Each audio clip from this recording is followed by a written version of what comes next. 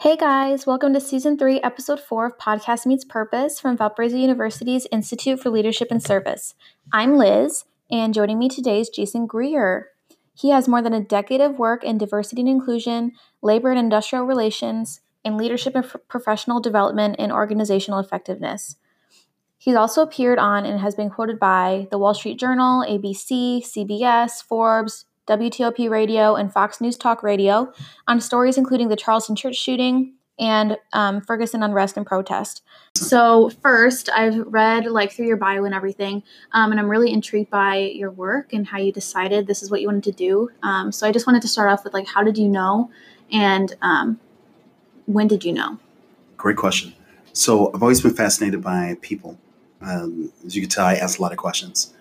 And employee relations in the employee relations world was honestly something I didn't even know existed. Okay. I knew that I wanted to do something that, took the skill set I developed in social work, but also combined it with what I had learned about business, right, employment law. And I found this. It's one of those things. People ask me this question, how did I know this is what I wanted to do? I looked into it. I think you'll find so many people in their careers, whether they're successful or not successful, I looked into it. Been doing this for probably about 16 years, and I can't imagine ever doing anything different. It's just been that much fun. Yeah. Do you want to let everyone know what you do? I already introduced you a little bit in the beginning, but yeah, great question. So how I tell people, there's two sides to my business. One side of my business is I'm the guy that keeps CEOs out of the newspaper. Mm-hmm. So if there's any type of employee unrest, issues going on with labor unions, managers can't get along with employees are beefing with each other, I'm the person that they bring in to effectively shut the situation down. Cool. So I basically tell people I'm a social mediator. The other side of my business is do a lot of diversity management training. We're a brain-based diversity training company. So from the perspective of, we're always talking about diversity. And I'm sure people are talking about that here on this campus all the time. Yeah. The issue that I've always had with diversity conversations is we know theoretically we should get along.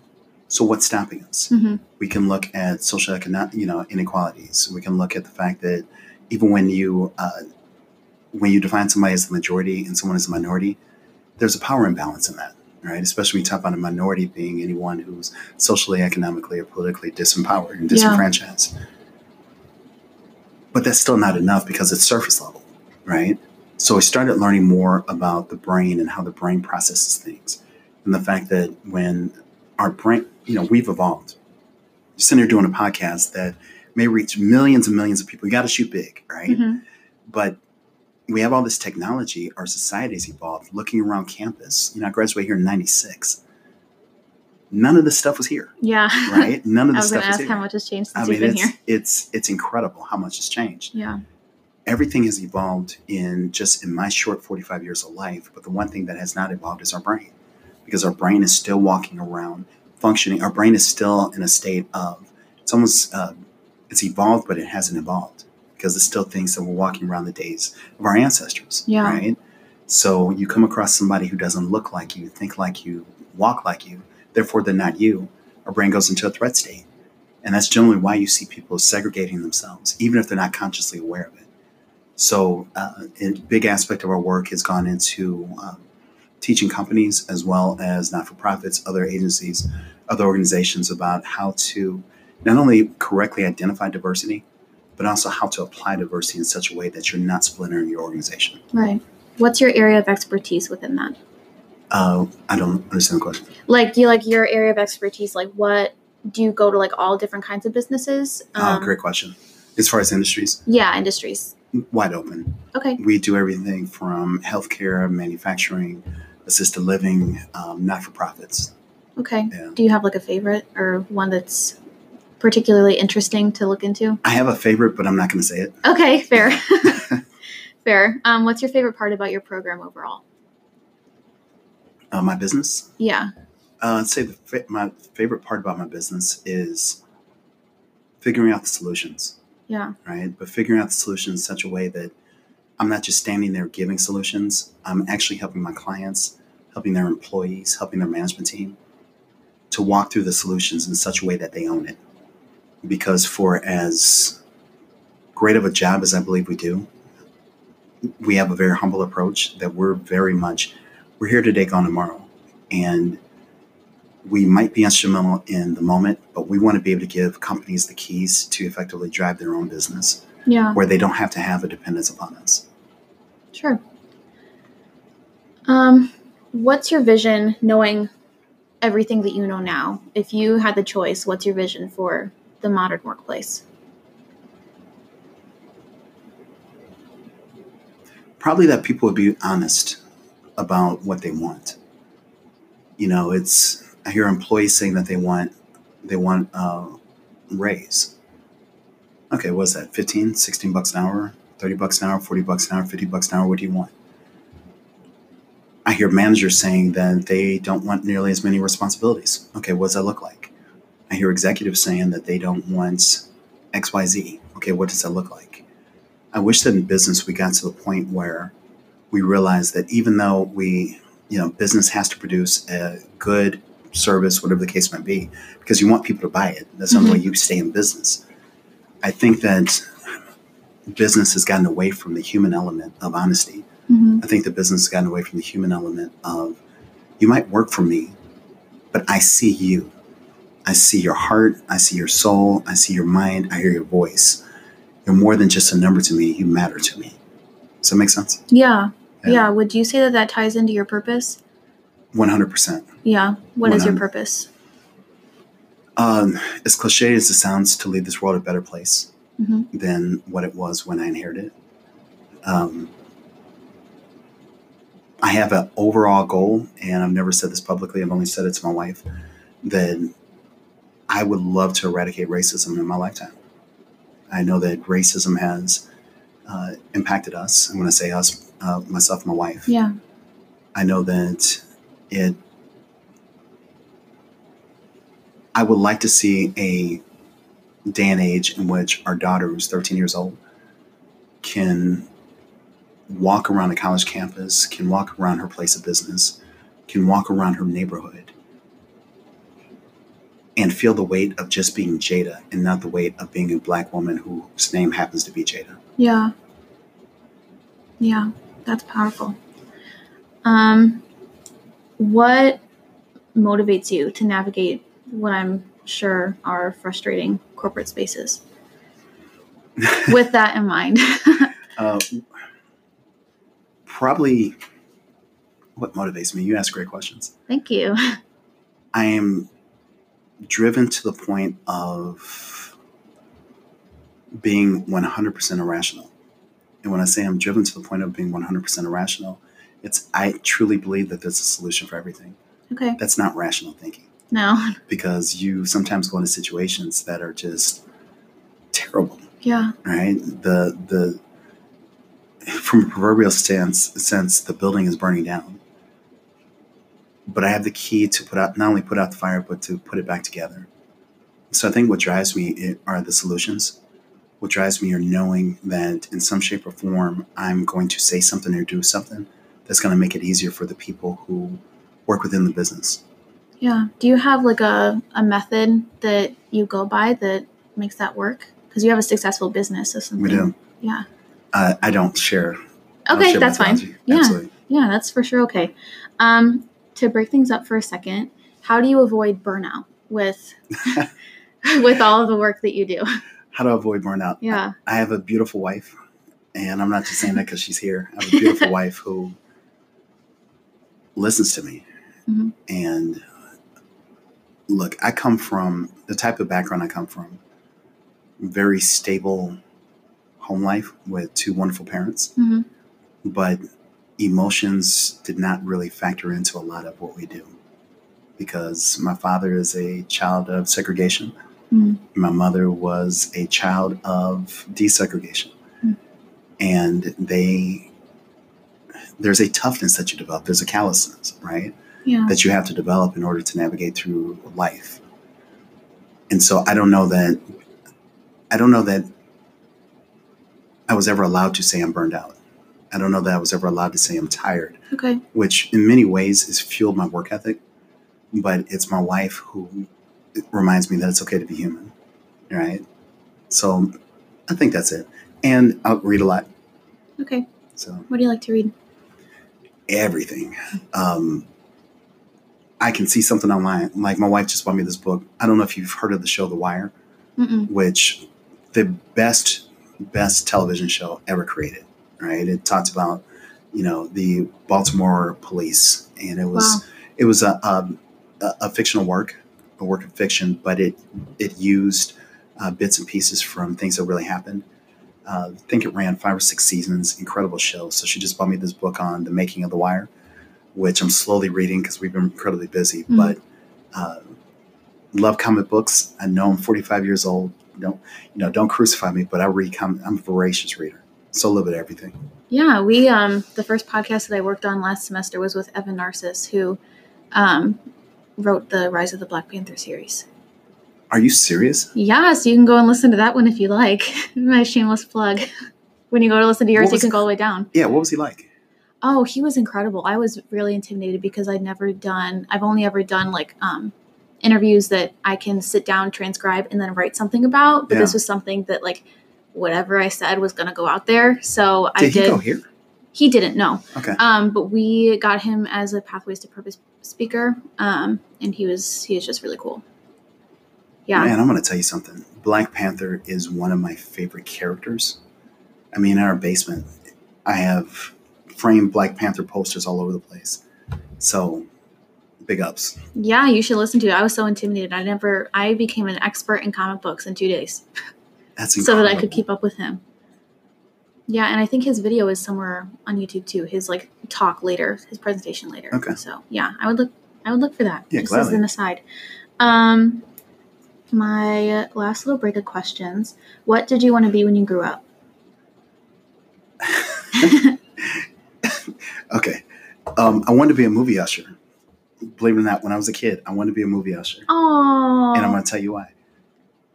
I wanted to be a movie usher. I love movies. Okay. And I figured if I was a movie usher, then I can see all the movies that I want to see. Oh. While getting paid. While getting paid to see movies. And I love the outfits that they wore. I'm like, this is great. I can see movies before they're actually, anyone else sees them. So that's what I wanted to be. Far from being a movie usher, but that's what I wanted to be. Wow. That's so wholesome. I wanted to be a paleontologist because I watched that Land Before Time cartoon all the time with my siblings with the dinosaurs. I love that cartoon. Yeah. Okay. Back to the harder ones. What's one piece of advice you would give to students right now regarding their purpose? Be okay with failure. Okay. Look, when you're on a college campus, you have a syllabus, and you have, when you enter as a freshman, at some point, if you follow the process, you're going to graduate. It's 4 years, 5 years, whatever the case might be. But there's a certain level of protection that comes from being on a college campus, right? Okay. Then you enter into life, and life is difficult. But in the process of preparing for life, we become so scared of failing that we sort of take the easy road at times, or the safe route. I would tell anybody who's seeking a college degree, especially here at Valparaiso, use failure to drive your success. Because I've been very successful in life. I'm very proud of that. But I'm here today because I failed so many times. Right. And it sucks to fail. I get it. It hurts to fail. I get it. It can be embarrassing to fail. I get it. But through every failure, you're learning something about yourself. And by the time you get to the point where you are successful, however you define success, there's a humility that comes with it because you remember the road that you had to walk in order to get there. So. Yeah. What do you wish that you would have taken advantage of while you were here? I wish I dated my wife for my entire senior year and stayed with her. My wife's class of 99. And something else I think I wish I would have done more of is relaxed. I was so caught up in my academics. I was so caught up in trying to prove something. I was also caught up in the fact that VU, I don't know what it's like for a minority student today, but I know that in the 90s, Valparaiso was a very hard place. Yeah. I mean, I was sharing with the class today, social work class today. I was one of 17 African American students that in my freshman class, and out of a class of 600, 500, I don't know how many ever people, and walking through campus and having people come up to me, and I'm thinking they're coming up to me to introduce themselves to me, but they're coming up to me to touch my hair because they had never touched somebody black's hair. Or at one point I looked around at a crowd of people and they're literally touching me. And I felt like a pet. I felt like a dog.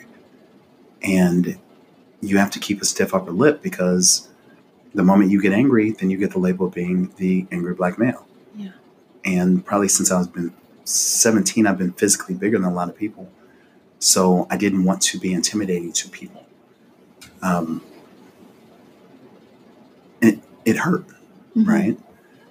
But looking back on it, I also met some really good people. I have some lifelong friends that I took away from Valparaiso.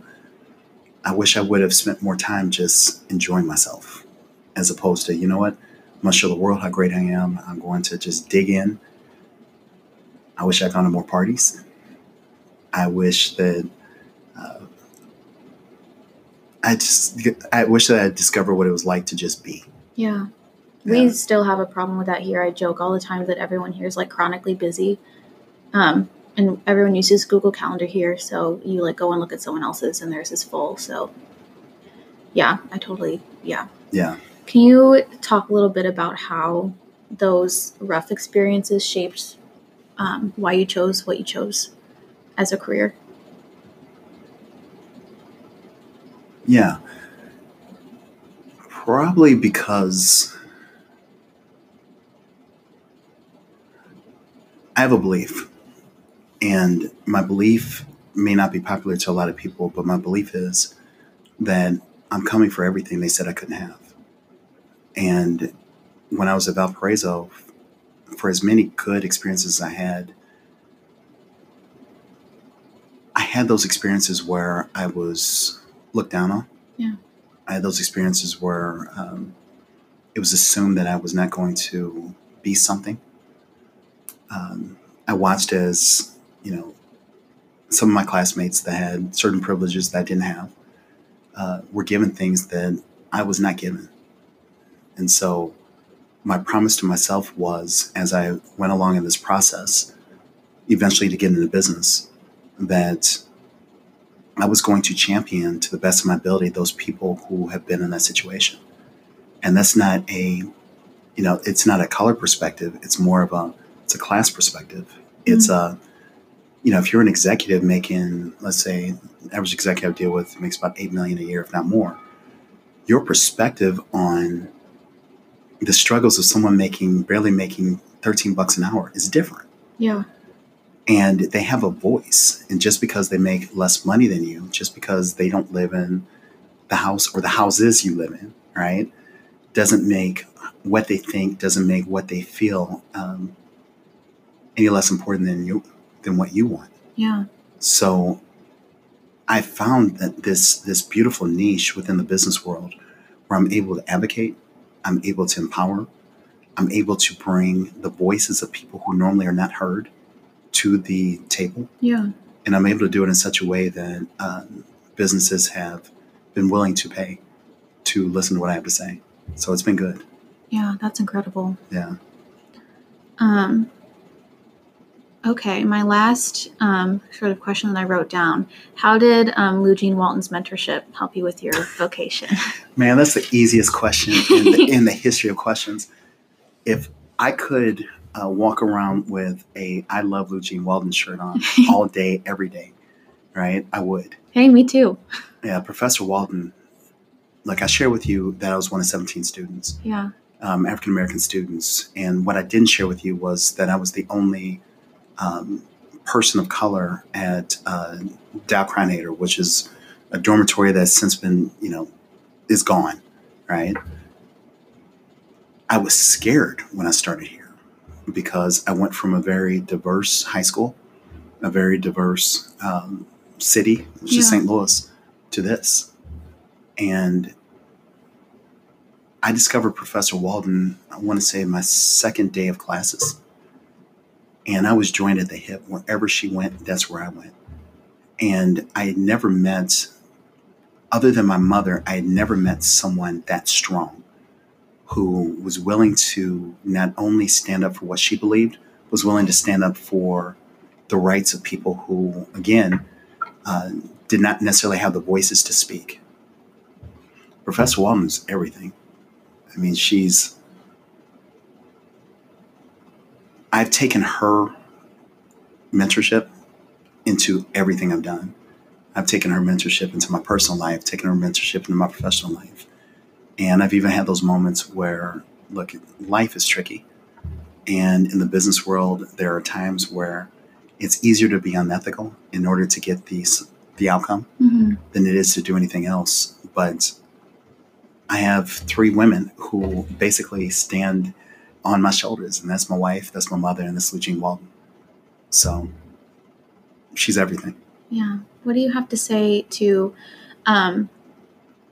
students at Valpo now that are sort of in your shoes, where they come from a place where the majority of people like look like them and everything, and having to come and have that culture shock?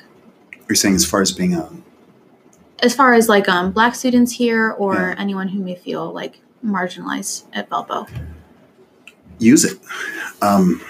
Understand that in some shape or form, until society changes, you are going to be marginalized to an extent. But we have something, and when I say we, I'm talking the children of, post-Civil Rights Act, right? Yeah. We have a luxury that our parents, that our grandparents, that, great-grandparents didn't have, and that's access. You have access to wonderful professors. You have access to opportunities, both domestic and abroad. Use it. And if people, I said this to my daughter, my life was tough as it relates to race to an extent, but my life pales in comparison to what my parents went through, right? So also keep some perspective that generationally speaking, things continue to get better. They're hard, but they're not breaking us.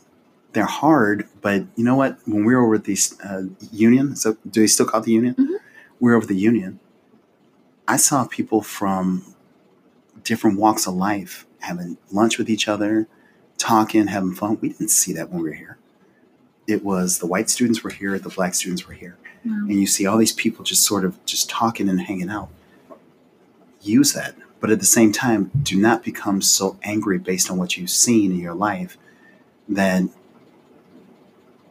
you close your heart to people who really want to get to know you, who really want to love you, who really want to pour into you. Does that make sense? Yeah, thank you. Do you have any final comments or anything that you'd like to plug or anything like that, just to wrap up? Yeah, 2 comments. 1, this was fun. Good. Thank you. I'm glad. We had some heavy topics. Yeah, I love your questions. Thank you. And the second thing I'll say is I am living proof that anything is possible. I had parents who poured into me.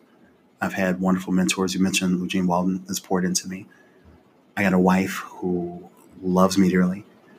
But I'm going to say that there were times where I doubted that I was ever going to achieve what I've been able to achieve. But I continue to show up.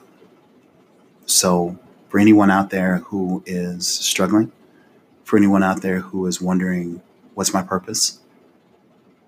Keep living and ask yourself the bigger question of, what do you want? Whatever it is you want, go out there and get it. And don't attach a dollar sign to it. You have to pay your bills. I get that. But I think you'd be amazed at what you can create when you're just silent and you're honest and you're hungry. And you go get it. So that's it. Thank you. Thank you. What an ending. Thanks so much, Jason, and thanks to all our listeners today as well. Feel free to follow us on Instagram at ILAS at Valpo to see what we're up to between episodes. Jason actually has a presentation at the university a little bit after this interview, so if you missed that, you can go ahead and check it out on our YouTube. Okie dokie, that's going to be it from the Institute for Leadership and Service today. I'm Liz, and thanks again to Jason for hanging out with me. I learned a lot today, and I hope you guys did too. See you a little bit with the next episode.